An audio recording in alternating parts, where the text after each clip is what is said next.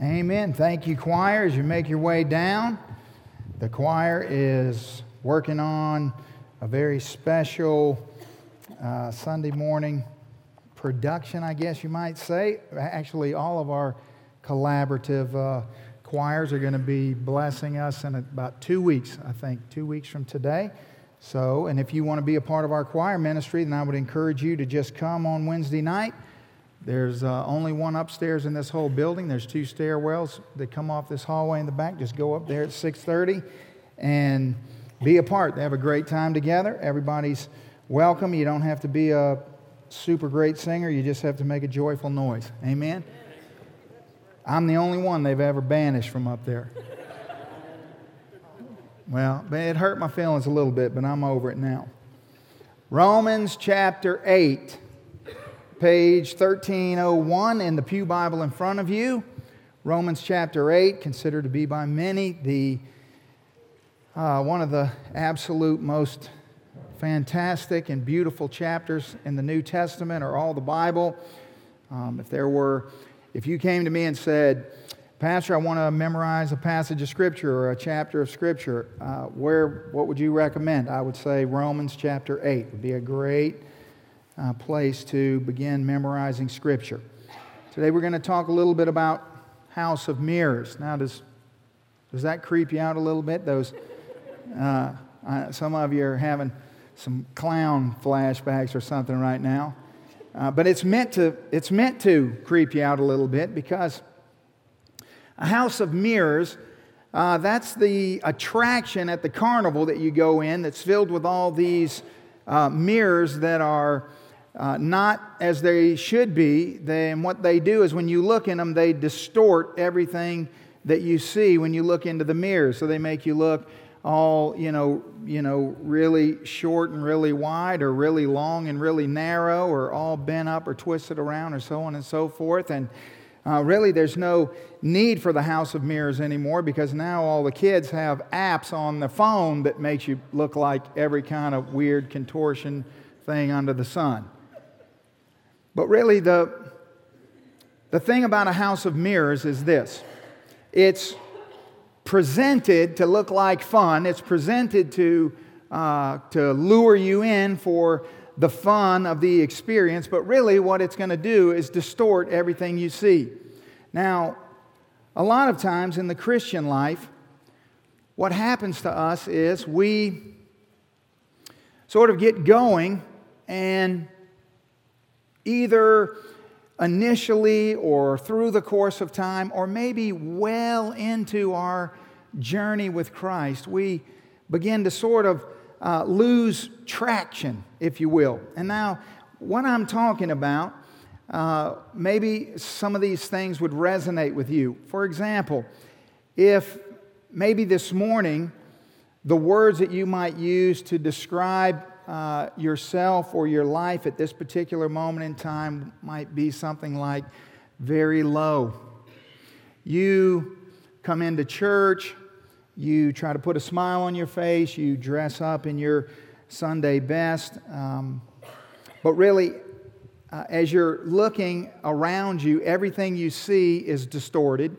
You oftentimes would tend to see everyone around you as being more than what they actually are, and then anytime you see a reflection of yourself, it would be distorted in a negative way. So you would just continually push yourself down. Now, this can happen to us for a variety of reasons. Sometimes this sort of barrenness in our spiritual walk, or this bleakness, it comes because of a life of compromise. Because we have started making decisions or not making decisions, and we are overlooking things that we know are important, and over time they begin to build up in our life until we get to a place where we just say, this really isn't the way to live. I don't want to live this way, and you ask yourself a question like, how did I get here? And if you look back, you see that it wasn't an instantaneous arrival, but it was a gradual sort of descent. And along the path, because you constantly beat yourself up. You don't want to be where you are. You want to be the person God wants you to be, but you continually find yourself falling short. You say, now how did I get here? Well, the path was laden with all of these promises, if you will, or with all of these enticements. And maybe initially along the way there was some enjoyment in the compromises that you were making. But when you get to the end and you look back, there's nothing but pain and suffering. But it was just enough sort of enjoyment to just keep luring you another step down the path and another step down the path. You say things to yourself like, I should know better. I should know better than to make these decisions. I should know better than to overlook these things. And so it's like living in a house of mirrors, because really nothing brings a lower point in our lives than self-generated failure. We know that we're hurting. We know that we're discouraged. And we know that it's our own fault. What we don't know is what to do about it. I'm talking about being discouraged and being in church. I'm talking about being low and being in church. I'm talking about you. You're here this morning, and me. I'm talking about being able to sit and listen and hear a sermon or a Sunday school lesson or whatever the case may be, but you find yourself, your life is just filled with this sequence of trafficking through unlived truth. The truth is there. You're hearing it with your physical ears, but somehow it's not transitioning into actual life on the ground. And so what happens is eventually you get to the end of your rope, you get discouraged, you realize it's a miserable way to live. Or maybe you ask yourself this question: did God create me to live this way? Is this His plan for me? And the answer to that obviously is no. But more importantly, the only way we could get there, if that's not God's plan or purpose for His children, then the only way you and me can get there is somebody else has to be making all the decisions or calling all the shots in our life. It's not the Lord. Because if we're where God never intended for us to be, somebody other than Him is in control. And so we consider things like the reality in 2 Peter 1:3, where the Bible says His divine power has given us all things that pertain to life and godliness through the knowledge of Him who called us by glory and virtue. You see, you read that verse and you think to yourself, God has given me everything that I need to be mature in Him. Yet, I am perpetually discouraged. I am perpetually defeated. I want to help you this morning break those chains of discouragement and defeat. What we need to do this morning is we need to hear a very simple truth that will come at your heart from a bunch of different directions to try to cause us all to humble ourselves before this simple reality that God wants us to know. Now, the answer to our problem is truth. That's true, but not just any truth. Not just any truth. You see, The Bible gives us a progression of truth. Do you know that? You see, the Bible, that book that you're holding in your hands, that we're about to read from Romans chapter 8, I want you to understand that it's not just a random collection of true statements. It's not just a book filled with these little quips from God that are true. But they're organized and they're put together and they're given to you and communicated by God to us in a very specific progression. And if you don't know that, and if you don't respond to that rightly, then you're going to be in trouble. Let me explain this to you. Let's suppose that you go to the store and you buy some new thing. It really doesn't matter what it is. You take it home. You open the box, you get all the pieces out, you get the instructions out, and now you're set and ready to put it together. Now, the person who created the thing put the directions together. All the directions are true. Would you agree? Yes. But what happens if you start assembling this thing based on all the true instructions, but you do it in a random order? You're not going to end up with what you're supposed to end up with, are you? No. And the Bible is the same way. And so there's certain truths that precede other truths. There's a method to God's communication to us. So I want you to understand that. Then we're going to read this amazing passage of Scripture from Romans chapter 8. And my prayer is that after today, reading a passage like this will be such a blessing to your soul. It will lift you up. It will make you feel free. It will remind you of so many important and true things and not beat you down and not discourage you and not remind you of all the things that you're not or all the ways in which you're failing. Romans chapter 8, beginning in verse 31. The Apostle Paul says, "What then shall we say to these things? If God is for us, who can be against us? He who did not spare His own Son, but delivered Him up for us all, how shall He not with Him also freely give us all things? Who shall bring a charge against God's elect? It is God who justifies. Who is he who condemns? It is Christ who died and furthermore is also risen, who is even at the right hand of God, who also makes intercession for us. Who shall separate us from the love of Christ? Shall tribulation or distress or persecution or famine or nakedness or peril or sword? Even as it's written," he quotes Psalm 44, "For your sake we are killed all day long. We are counted as sheep for the slaughter. Yet in all these things we are more than conquerors through Him who loved us.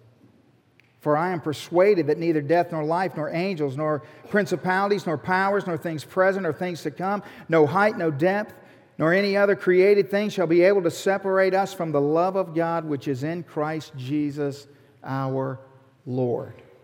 Let's pray. Father, we thank You for Your word. And God, we pray this morning that You will give us ears to hear and hearts to receive that which You have to say to us, Lord. Thank You for every discouraged person here this morning. Thank You for every defeated person here this morning. Thank You for every shackle, every chain that will be broken today. Thank You.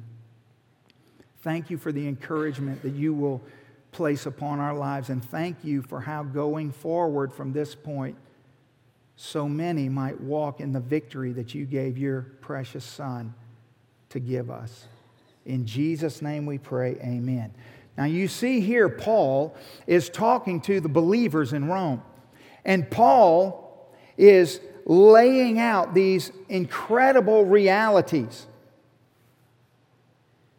that as children of God, even though we may face things like tribulation or distress or persecution or famine or nakedness or peril or sword or even martyrdom in verse 36, that all of these things may come, but we still be victorious in those things. You see, the gospel is not that God is going to take all our problems away. The gospel is that God's going to give us peace in the midst of whatever the world tries to throw at us. And so when we're His children and we're defeated and we're discouraged, we are clearly living in a way that God has not created us to live. Listen, the Bible says here that we're super conquerors. We're more than conquerors in Him who loved us, and that nothing can separate us from His love. Now, what I want to do is give you 3 realities. This is a very simple sermon. I only give you one principle. We're going to start with 3 realities. I'm going to talk for a while, then I'm going to give you one simple principle that I want you to take away from this time that we spend together. Okay? 3 realities. Before we begin, here they are.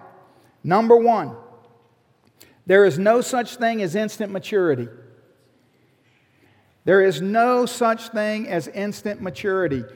At salvation, yes, you have been given all things that pertain to life and godliness, but you don't have command of all those things. You don't have full capacity of all those things. They're there, and you possess the capacity, you just can't utilize it yet. Okay? And so I'm just going to lay these realities out to help settle our hearts. So maybe as in the days or weeks to come, as you go back over these things, you'll be able to just resonate with them. There's no such thing as instant maturity. Number 2, being conformed to the image of God is a lifelong process. It is a lifelong process.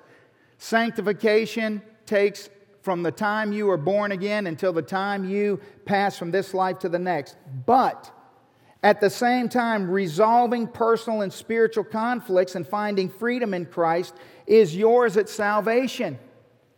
You see, what I want you to understand this morning is that these truths are simultaneously at play in every saved person in this room's life.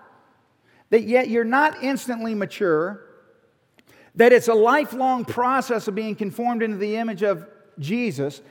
But at salvation, what you do have command of is the power and the authority to resolve, look at what it says, personal and spiritual conflicts. You know, the Bible says, Paul says to the church at Corinth, that many people will sit in churches and sit under the Word and can't receive it because they have unresolved conflict in their life. You know the Bible says that? Listen. At salvation, you can resolve the personal and spiritual conflicts and find freedom in Christ. Freedom. That's not something you need to be waiting around for. That's something you have the capacity to do now. The third reality. We, as God's children, are not trying to become children of God. We are children of God who are becoming like Christ. You see, I know what Satan is going to try to use to derail you and discourage you and defeat you in your life. He's going to try to tell you that, well, yes, you're immature and other people just instantly get it, but you don't get it. That's what he's going to do. Or he's going to try to use this lie with you that's going to make you feel as though, that sanctification is going to get all disproportionate, like you're going to look in some funky mirror and you're going to see things all out of whack with regards to your sanctification, and you're going to not believe that you have what it takes. You're going to keep clamoring around for what you need to resolve your personal conflicts, when in fact, at the moment of salvation, you have everything you need to resolve those things. Those things need to be resolved. Listen, you get saved, it's time to start forgiving. You get saved, it's time to start mending fences. When you're saved, you've got to resolve these things. You've got to resolve things have changed positionally for you that will change your current understanding and experience of life. Don't get lured into the trap of trying to become a child of God after you already are one. You are a child of God. You need to exist as a child of God. And what you're doing is you're trying to be conformed into the image of Christ. And those are two very different things. Okay, those are three realities. Now let's move forward. The anchor that Satan is going to use to drown us in discouragement and defeat is mistaken identity. You see, as this truth famine happens in our life, it's not necessarily that we need more Bible study, although all of us could use more Bible study, but we need some things to happen in our life in the right order. We need to get freedom up from some things. If you're defeated and you're discouraged and you're sitting down and reading the Scripture and you've got all sorts of unresolved issues in your life or all sorts of repetitive secret sins or whatever the case may be, you're just banging your head against the wall. Around and around you go. And you don't have to do that. Satan is going to use this anchor to drown you. He's going to tangle up your identity. That's what he's going to do. He wants you, every time you think about who you are, it's like looking into a house of mirrors. He wants you to see some distorted representation of who you actually are in Christ. That's his agenda for you and me as God's children. So if I ask you this morning a simple question like, who are you? If I just walk up and say, who are you? What are you going to tell me? You're probably going to say things like, you're going to tell me your name. That's not who you are, that's your name. If I keep pressing, you're going to tell me what you do, which is not who you are, it's what you do. Your job is not who you are. You're going to just continually give me this sequence of descriptors about you, but they're not answering the question of who you are. Who are you? Who actually are you? What makes you who you are? You know that our first tendency in answering that question is always to answer with things that can be seen and noticed externally. It always is. It's just part of our culture. It's the way we think. It's the way we operate. Yet the Scripture says in 2 Corinthians 5, Paul says, from now on, we regard no one according to the flesh. You see, when we're regarding who you are, when I'm asking the question of who you are is not something that can be seen with my physical eyes. Who you are is something that's inside of you. It's not something that's based on the flesh on the outside of you. So the question may be this: is who you are determined by what you do, or is what you do determined by who you are? Now, this is a very important distinction, because when Satan gets our identity tangled around, here's what happens. Your identity is distorted. You don't realize who you truly are in Christ. You're not grasping the foundational realities of what the Bible says occurred in your life at salvation. And so that is going to profoundly impact your behavior. Your behavior is then going to be what condemns you. Because your behavior that's based on a wrong understanding of who you are is going to be wrong behavior. And that wrong behavior is going to have bad consequences. And the bad consequences are going to build up on top of you and eventually condemn you and defeat you. It's really not rocket science. It's really not. But what happens is that we get so beat down and so discouraged and so ensnared by this confusion in our life that what we do is we start trying to resolve it by addressing the behavior. That's not the answer. Listen, your hope for growth, if you walked in here this morning, literally at your lowest point, just you could not possibly feel like more of a failure in Christ. Let's suppose that's you. I would say to you this morning, that you have great hope for growth. Great hope for growth. Great hope for meaning and fulfillment in your life. But it's based on, first and foremost, understanding who you are. If you're fixated, which we so often are, on the behavior that is condemning us, listen, Satan's got you right where he wants you. You're just a rat running around in a wheel of behavior modification. You try, you fail. You try, you fail. You try, you fail. Is that resonating with anybody? You try, you fail. You try, you fail. And around you go. And the better people seem to do around you, whether that's reality or not, the worse you feel. And remember, you're in a house of mirrors, so you don't see yourself correctly, and everyone else you look at, you see distorted. And the tendency is to distort everyone else better than they are, and to distort yourself worse than you are. And either way, regardless of how you do it, a distorted image is a distorted image. It's not the truth. I cannot overemphasize the importance of establishing our Christian lives on what we believe instead of how we behave. I could not make that point too many times because I see it over and over and over paying dividends of pain in people's lives whom I love. I want you to think about this morning.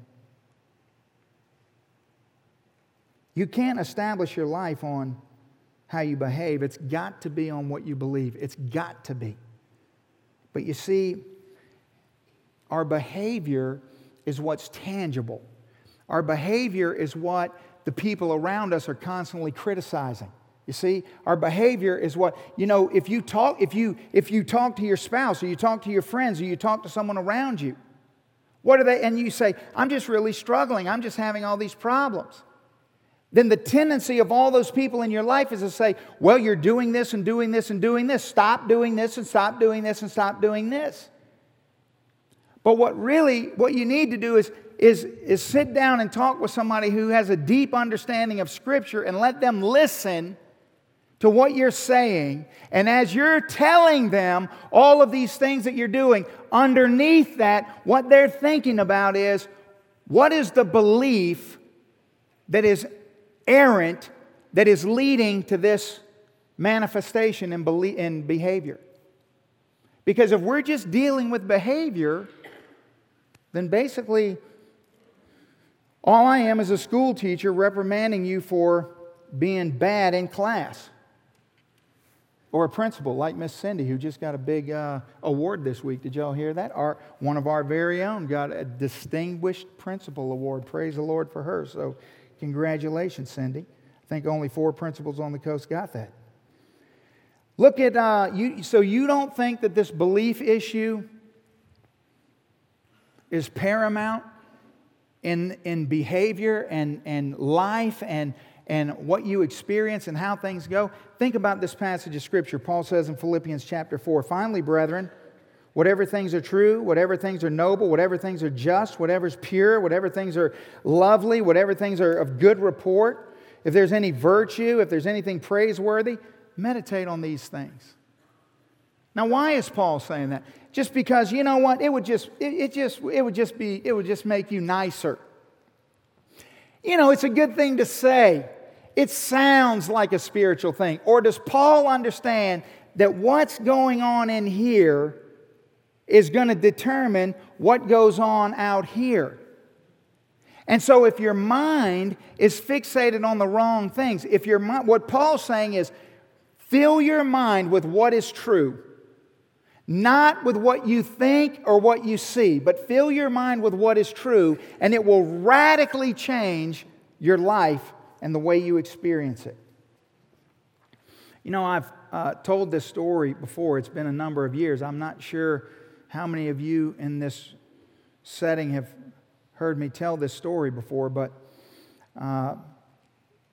there was a time when I was in college and I had a friend. His name was Morgan, and Morgan was always getting me into some crazy situation. And one day it was Friday, class had let out, and he came to me and he said, "Hey, Tony, what are you doing this weekend?" I'm like, nothing.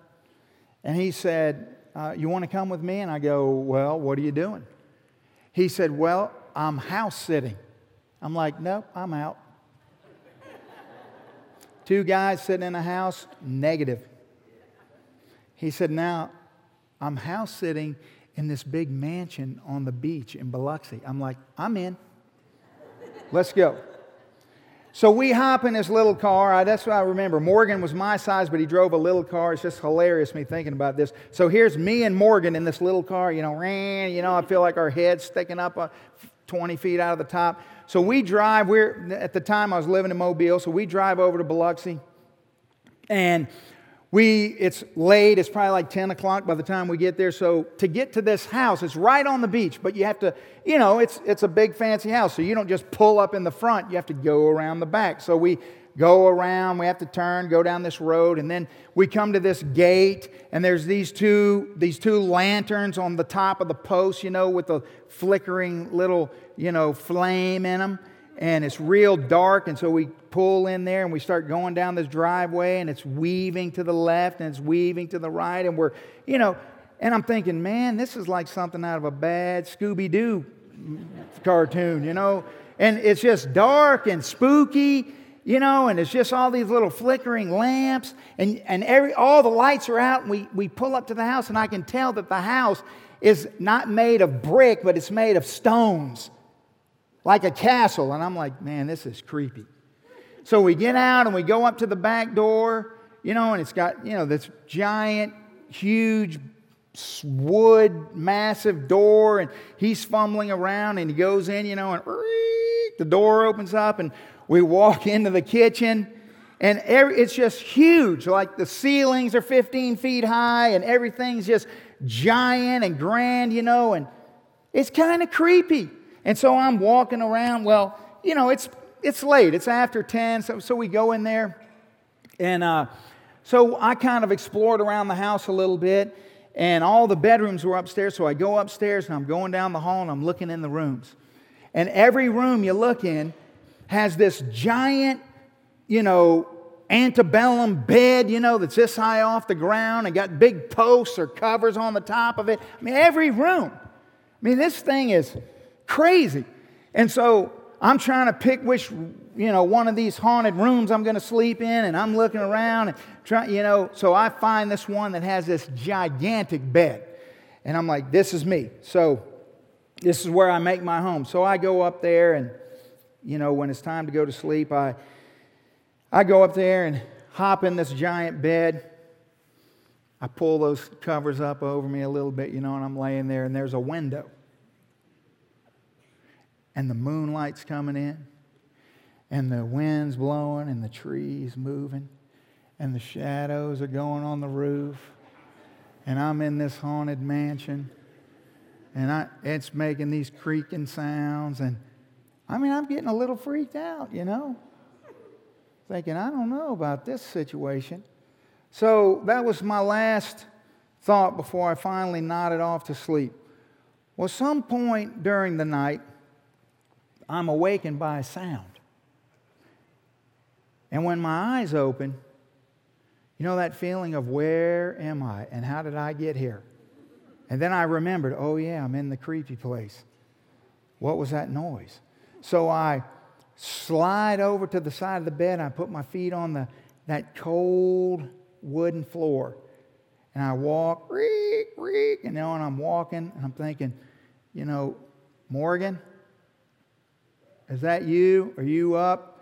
And I turn and look at the door, and there is a man standing in the doorway looking at me.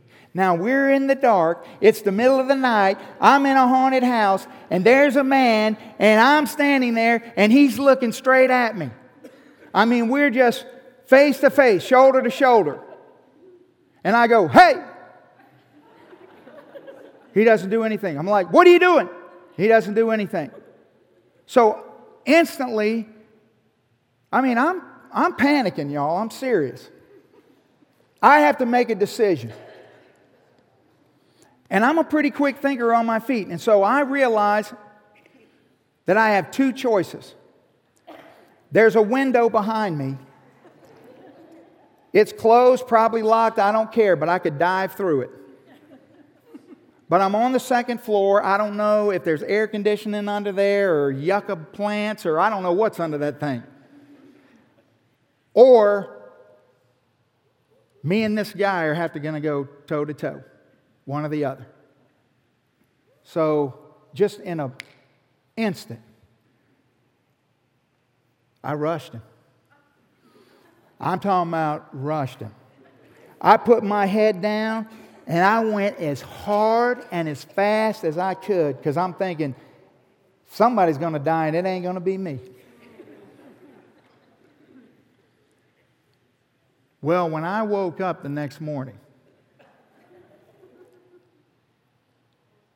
I had the biggest headache.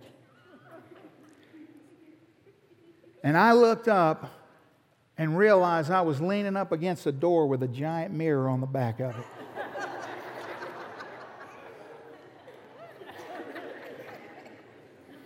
And I had just tackled a mirror, which would explain why the guy was so big and would explain why the guy didn't say anything back. Now, what it didn't explain was how I told Morgan why I went to bed fine and woke up with a giant knot on my forehead. Now, I tell you that to tell you this. Don't underestimate the power of your mind to convince you of something. You see, there's power in believing something. And I believed that that was a real person. And I believed that my life was in jeopardy. And I'm telling you that I went with everything I had. I mean, I intended to kill him. I literally thought about jumping through the window. Thank God I didn't choose that option. But now this is what Satan does. Satan is just like that mirror on the back of the door. He deceives us into fearing him, essentially, his deception more than God. He deceives us into believing that something that's distorted is real. And so what happens is we begin to respond and react, and there's power in a lie. And so if my mind is capable of making me believe something such that I would ram my head into a door, then what are you capable of doing if Satan convinces you something is true about you that's not true? You see, all he has to do, he doesn't have to get you to disbelieve. He doesn't have to get you to quit coming to church. He doesn't have to get you to quit reading your Bible. He doesn't have to get you to quit doing anything. All he's got to do is get you to believe a lie about you. And once he gets you to believe a lie about you, he's got you. Because what you believe is going to dictate how you behave. It's going to determine the things that you do. It has power. That lie has power to make you do things that a few years earlier you thought you would never do that. It has power to make you abandon convictions that you once held so dearly and so deeply. It will make you do things that at a time in your life you remember counseling other people saying, have you lost your mind? Why would you do such a thing? And here you are in the same boat they're in. You find yourself in places you never thought you'd be. You know, the Bible says in John chapter 8 that Satan is the father of lies, isn't he? That's what he wants to do. He's the deceiver. But I want you to know something this morning. Satan is powerless against your position in Christ. He's powerless. He has no power against your position in Christ. What happened to you When you got saved, Satan is powerless against that. You understand? He's powerless.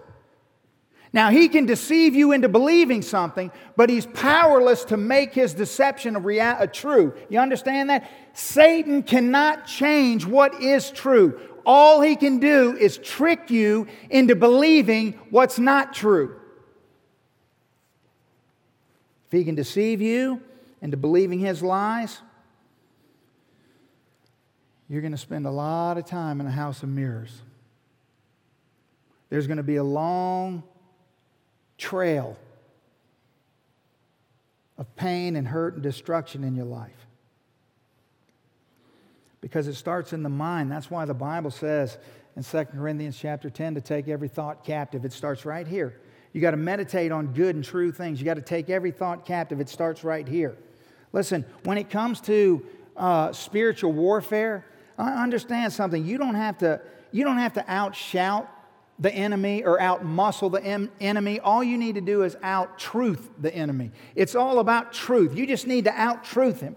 You just need to put truth where lies are. The way you dispel a lie is with the truth. If you don't have the truth, even if you think something's untrue, even if you think something's a lie, you really don't know. How many times have you told somebody, well, this is what they say, this is what they told me, I don't really know if it's true or not. Well, that's of no use. What good is that? You can never know if something's a lie. It is impossible to expose something as a lie, don't you understand? Without the truth. So running around all day saying, Satan, that's a lie, Satan, that's a lie, Satan, that's a lie, is of no use. What good is it to say something's a lie? You really don't know that. What you have to do is say, it's a lie because this is true. This is true. This is true. See, the issue is truth. Power in the believer's life. Victory, peace. Listen, Jesus came to set the captives free. Well, what's going to set you free is truth. What you need to understand is that you already possess the power in Christ. All you need to do now is pursue the truth. Look at what Paul says in Ephesians chapter 1. These verses will come up on the screen. That the God of our Lord Jesus Christ, Paul says, the Father of glory, may give you the spirit of wisdom and revelation in the knowledge of Him. Now, clearly, Paul's not talking to people who are unredeemed. Clearly. He says, the eyes of your understanding might be enlightened. What? Here's the key. That you may know. That you may know what is the hope of His calling, what are the riches of the glory of His inheritance in the saints, and what is the exceeding greatness of His power towards us who believe according to the working of His mighty power. Do you see that? That in Christ, He wants you to know what are the exceeding greatness of His power that is yours in Christ. That's why Jesus said, you'll know the truth, and the truth will set you what? Free. You see, freedom comes in the truth. That's why Jesus, when He prays in John 17, He says, Father, sanctify them by your truth. Your word is true. Remember that, John 17:17. I want you to notice something. We've talked a lot about this pattern of discipleship in the New Testament, in the life of Jesus over the last 7 weeks. I want you to think back on some things we've talked about. Remember when we talked about Jesus, how when he first started sending His disciples out to minister? Remember what happened in Luke chapter 9, beginning of Luke 9? We talked about this one Sunday morning. The Bible says that He called the 12 disciples together and He gave them power and authority over all demons and to cure disease. Do you notice that when you're reading the Bible and remember I told you about the progression of truth? Whenever you're reading Scripture and you're reading in the Gospels and the life of Jesus and the ministry of Jesus, there's all this talk of demons and demon possession and casting out demons and all these sorts of things, right? And authority. Remember all that? But if you keep reading and you read on in the New Testament, you get to the epistles, you get to the letters that Paul wrote, you don't hear all that. There's no talk about casting out demons or authority or all those sorts of things. Why? Well, because during the life of Jesus, Satan was not a defeated foe. Something changed. There's a difference between what was going on in Jesus' ministry and what was going on in the rest of the Scripture. That there was a defeat that happened. Remember, it was called Calvary. It was on the cross. Remember that moment in time? Something changed there. There was a definitive moment where at the death of Jesus and the resurrection of Him, Satan became defeated. You see, the resurrection is not only that Jesus triumphed over, but He also disarmed. There was a triumph over Satan and sin, but He disarmed the powers and principalities at the resurrection. So the Bible says in Colossians 2, for example, having disarmed, verse 15, the principalities and powers, He made a public spectacle of them, triumphing over them all. So both of those are true. Satan now has no authority over those who are in Christ. You know that? Do you know that? Do you believe that? Do you live that? And when you find yourself behaving in a way that's condemning you and you're discouraged and you're defeated, are you understanding that Satan has no authority over you if you're in Christ? You're in Christ. That is a very important reality. So, there is no need for the Christian to defeat the devil. There's no need for that. Christ has already accomplished that. What we need is to believe it. To believe it. You see, there might be the reality that Satan is a defeated foe, but it is no use to you. It's true, but it's not useful to you unless you believe it. You have to believe it. You have to internalize it. It has to be in your head to impact the way you behave. Listen, you need to understand something. That you may sit in a room filled with people. You may hear what you consider to be the same thing that everyone else is hearing. But what's going on in a moment like this is that you have a personal responsibility. You have a personal responsibility to repent and to respond to the things that God's saying, to believe in the truth that He is laying out before you.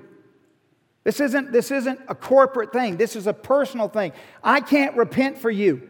I can't believe for you. You have to repent for you. You have to believe for you. You have to embed truth for you. You have to do that. No one can do that for you. Your spouse can't do that for you. Your parents can't do that for you. No one can do that for you. You have to do that.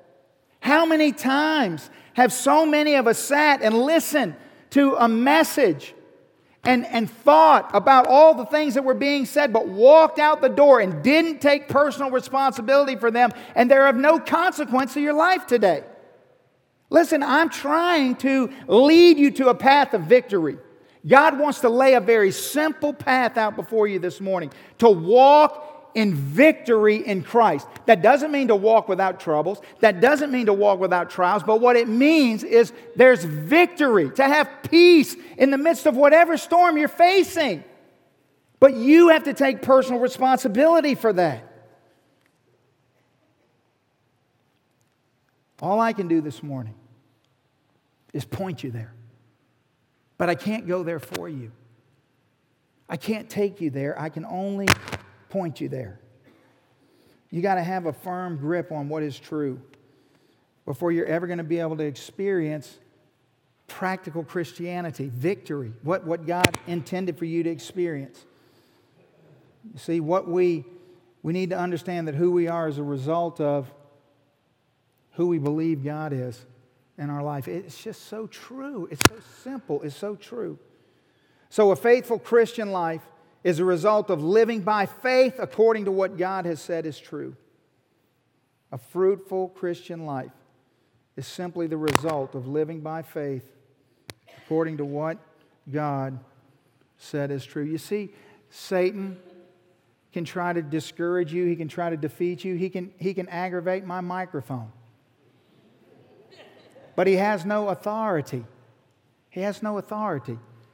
You see, he just tries to annoy, he tries to persuade, he tries to deceive, but he has no authority. The Word is the Word. So let me just finish this up. You see, for so many people today, here's the problem. Because I'm telling you, it's the same problem. I'm just trying to circle the wagons in every single way. For so many people today, the way they've gotten themselves into this constant cycle of defeat and discouragement is that you have wrongly understood really what the Christian life is all about. What you've done is you've tried earnestly to do better. You've tried earnestly to stop and to fix things and to right the ship. But it's not that you're not trying sincerely. It's that you're trying to do the wrong thing. You see, you base your spiritual growth and all of your ideas about your maturity on doing. That's not the gospel. Your growth and your maturity begins with being, not doing. Being.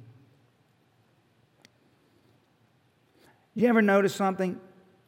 If you go back this evening, tomorrow, next week, somebody's listening to this sermon online 5 years from now, I just want to challenge you to get your Bible out, and I want you to go through the New Testament epistles. I want you to go through the book of Romans. I want you to go through the book of Ephesians. I want you to go through Galatians. I want you to go through Colossians. Here's what you're going to find. Every one of those books has a progression of truth. Every one of them. If you look at the book of Romans, the first 8 chapters of the book of Romans are all about being. Then the second half of the book is about the practical things, doing. Same thing with Ephesians, same thing with Colossians, same thing with Galatians, same thing. But here's what we do. We start with doing. We jump to the practical things of the Christian life. We try to just do these things, and we think if we do these things, it's going to bring about the change, and it won't. It may modify your behavior for a short amount of time, but it's not going to last. Listen, you have to be before you do. You understand? Christianity is not behavior modification. It is about being. You need to know who you are in Christ first and foremost. And that will break the shackles that Satan has ensnared you with, discouragement and defeat and just this repetitive over and over winding and winding and winding of destruction. You can have all the zeal in the world to correct these things in your life. I'm telling you. I want to know. I would love to know. I wish I had a piece of paper for every single one of you. That on that piece of paper was a list of all your favorite verses. I would love that. Because here's what I want to know. I'd be willing to bet that most of us in this room gravitate towards all the verses about doing.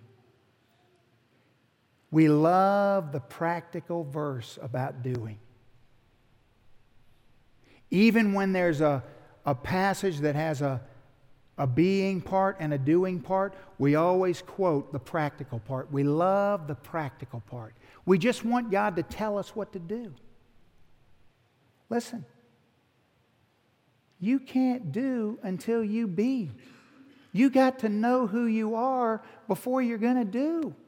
None of those practical commands in Scripture were ever designed to be attempted by someone who doesn't know who they are. That's why the Bible spends the first half of every single book telling you who you are, so that when you get to the second half, you can do the things you need to do. But if you just jump over all those things and go to the practical things, you're doomed for failure.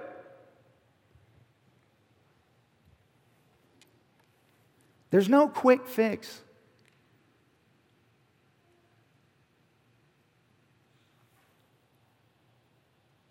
I know the tendency for so many people is to get up and walk out of here after this sermon is over and then to just start going, what do I need to do? What do I need to do? What do I need to do? No.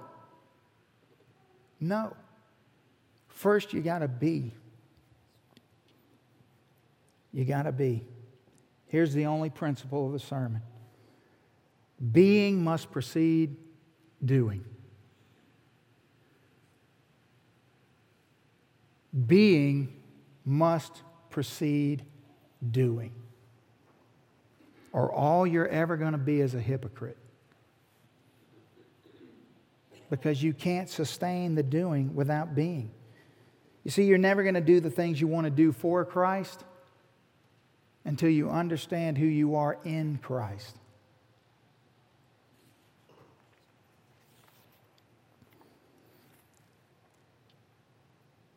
Don't you want to just, for once, just walk in the power that God made you to walk in?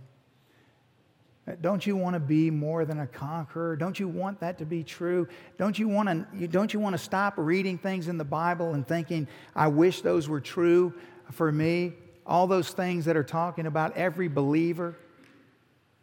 Don't you want to have peace that passes all understanding? Don't you want to live a life that's would be marked by a word like being an overcomer? Listen.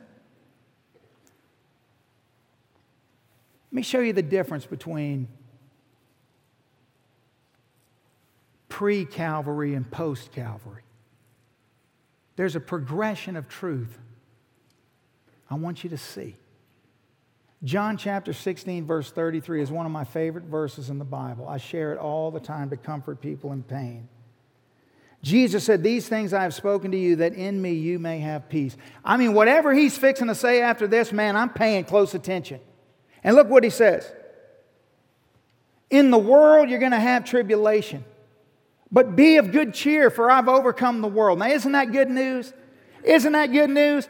He's telling you things are going to be bad, and yet it's still good news. He's saying, be of good cheer. This will give you peace. In the world you're going to have tribulation, but be of good cheer, for I've overcome the world. That's before the cross. Jesus is saying, you need to cheer up. You're in me, and I've overcome the world.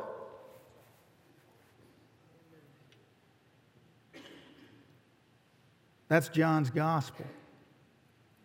What does the Bible say in 1 John? Progression in 1 John chapter 5, verse 4. For whatever is born of God, what does it do? What does it do? Wait a minute. Hold on a second. Wait a minute. Jesus said, be of good cheer, for I've overcome the world. But when you get to 1 John chapter 5, whatever's born of God does what? You mean you overcome the world? You mean you, child of God, overcome the world? You mean you, in Christ, overcome the world. Is that what the Bible says? Is that what's true? Is that what we're actually living in, defeat and discouragement, and the reality that the Bible says that whatever's born of God overcomes the world? This is the victory that overcomes the world. What is it? Our faith.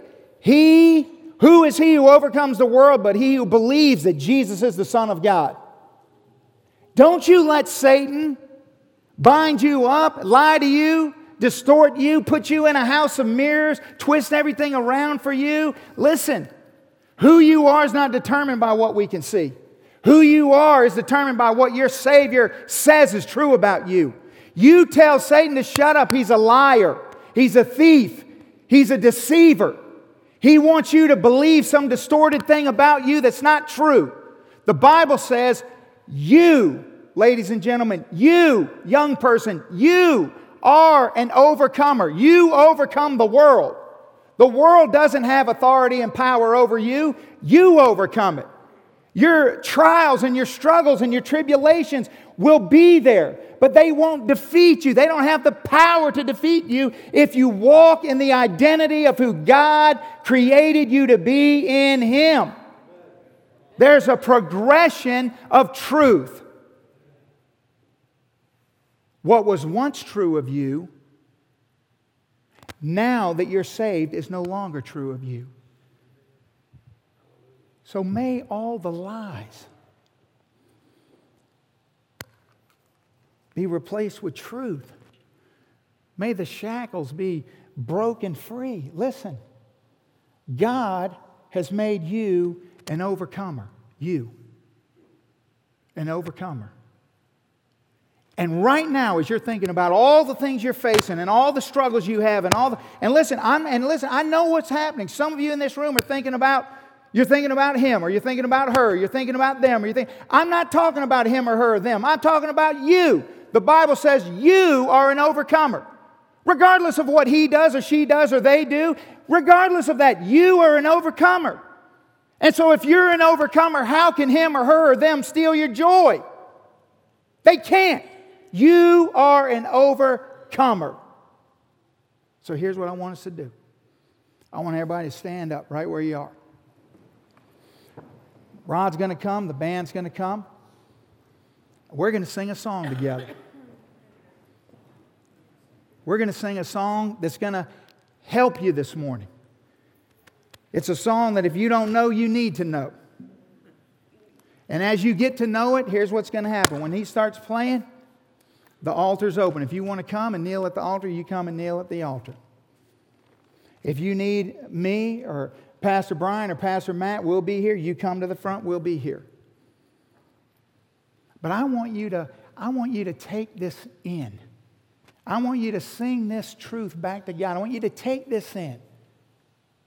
Don't leave here this morning discouraged and defeated, child of God. If you're not a child of God, then by all means, if there's ever a day, ever a message where you would know, why would I go another second, take another breath apart from God?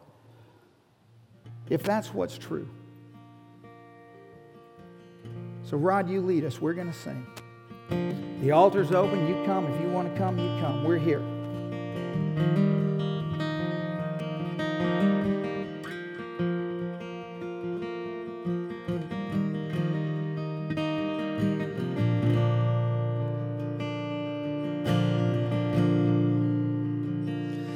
You've been walking the same old road for miles and miles. If you've been hearing the same old voice tell the same old lies, if you've been trying to fill the same old holes inside, there's a better life. There's a better life. You got pain, he's a pain taker. If you feel lost, he's a way maker.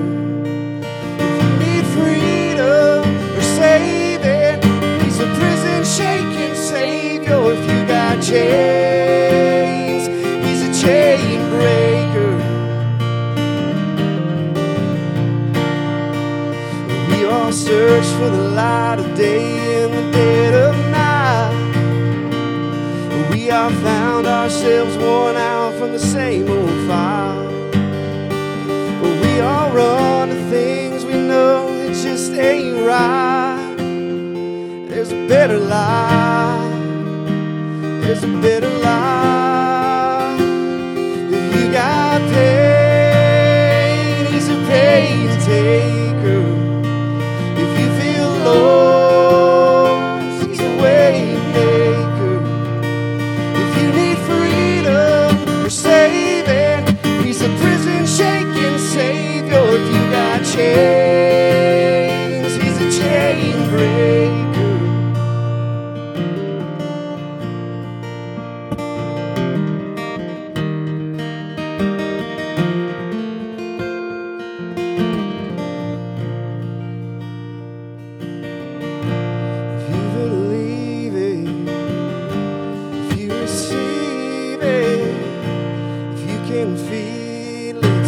Testify. If you believe it, if you receive it, if you can feel it, somebody testify, testify. If you believe it, if you receive